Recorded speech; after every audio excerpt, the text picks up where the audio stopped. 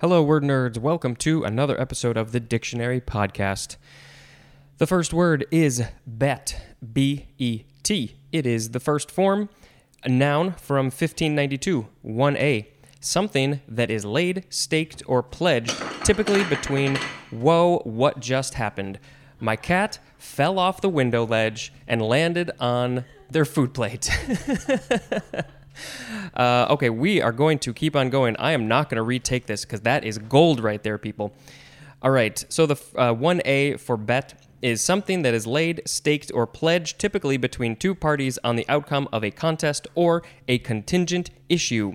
Synonym is wager, and this is often used figuratively in such phrases as all bets are off, to stress the uncertainty of an outcome. 1B, the act of giving such a pledge. Oh, she's eyeing the windowsill again. There's an air conditioner in the window, and she likes to go sit on top of it and listen to the birds that have made a nest underneath it. But now she's afraid of the plate if she falls. Anyway, back to the words. Let's see. Number 2, something to wager on. 3, a choice made by consideration of probabilities, as in your best bet is the back road. Why is that your best bet? Now we have the second form of bet. It is a verb from 1597, starting with transitive. 1A, to stake on the outcome of an issue or the performance of a contestant. 1B, to make able to be sure that. To what? No, I think I read that wrong.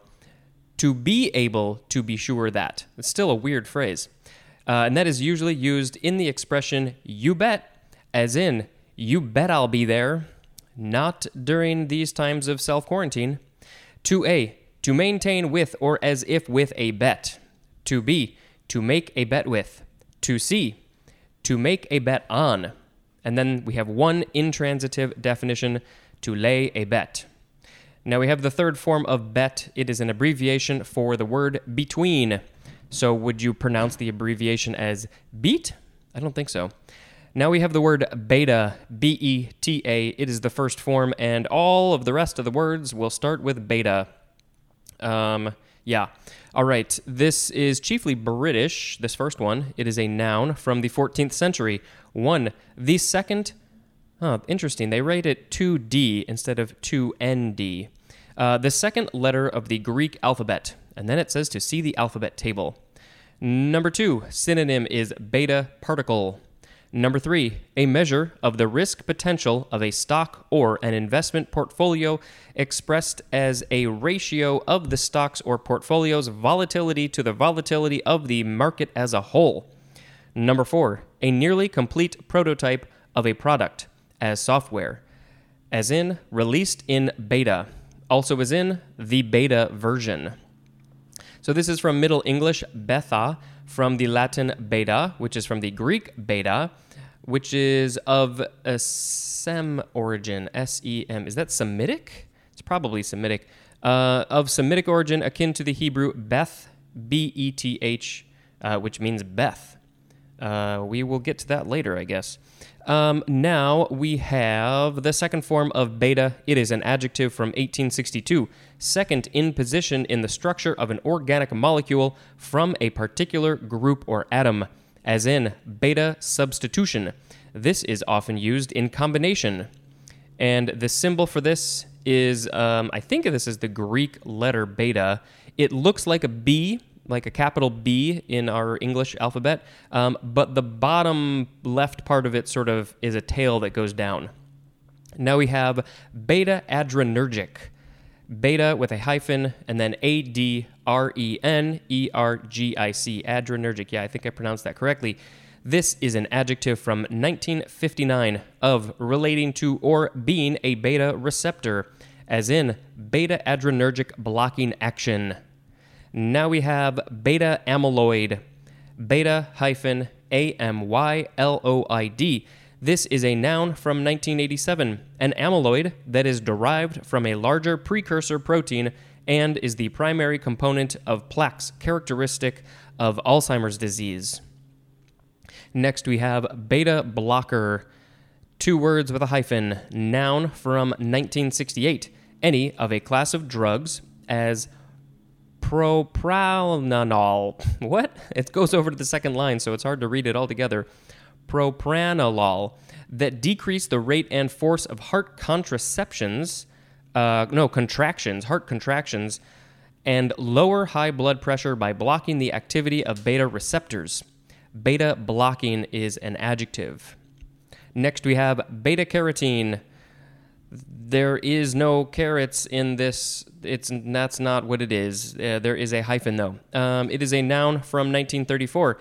An isomer of carotene found in dark green and dark yellow vegetables and fruits.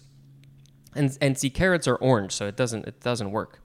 Now we have beta cell, 2 words, noun from 1926. Any of the insulin-secreting pancreatic cells in the islets or islets of Langerhans. I think I mentioned this before, but Weird Al has a great song about the pancreas, and all of those words are mentioned in it. Next, we have beta decay, 2 words, noun from 1931. A radioactive nuclear transformation governed by the weak force in which a nucleon, as a neutron, changes into a nucleon, as a proton, of the other type with the emission of either an electron and an antineutrino, or a positron and a neutrino. I feel like what I read was all sci-fi, but it's not. It's real life. Now we have beta endorphin, 2 words with a hyphen, noun from 1976. An endorphin in the pituitary gland having a much greater analgesic potency than morphine. Now we have beta-globulin, 2 words, noun from 1943. Any of several globulins or plasma or serum that have an alkaline pH electrophoretic mobilities intermediate between those of the alpha globulins and gamma globulins. That was a mouthful. I think we will do one more for this episode. It is beta-glucan, beta-glucan. It is a noun from 1966. Any of several polysaccharides consisting of glucose units and including one found in endosperm cell walls of cereal grains, as barley and oats. So, what will be the word of the episode?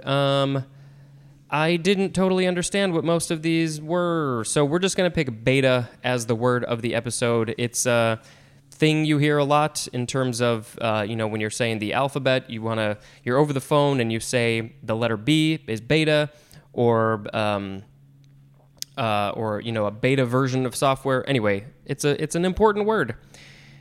That is going to be it for this episode. If you are a regular listener or if you're a new listener, I do hope that you rate and review and share this so more people can learn lots of new words, because I know I am. This has been Spencer dispensing information. Goodbye.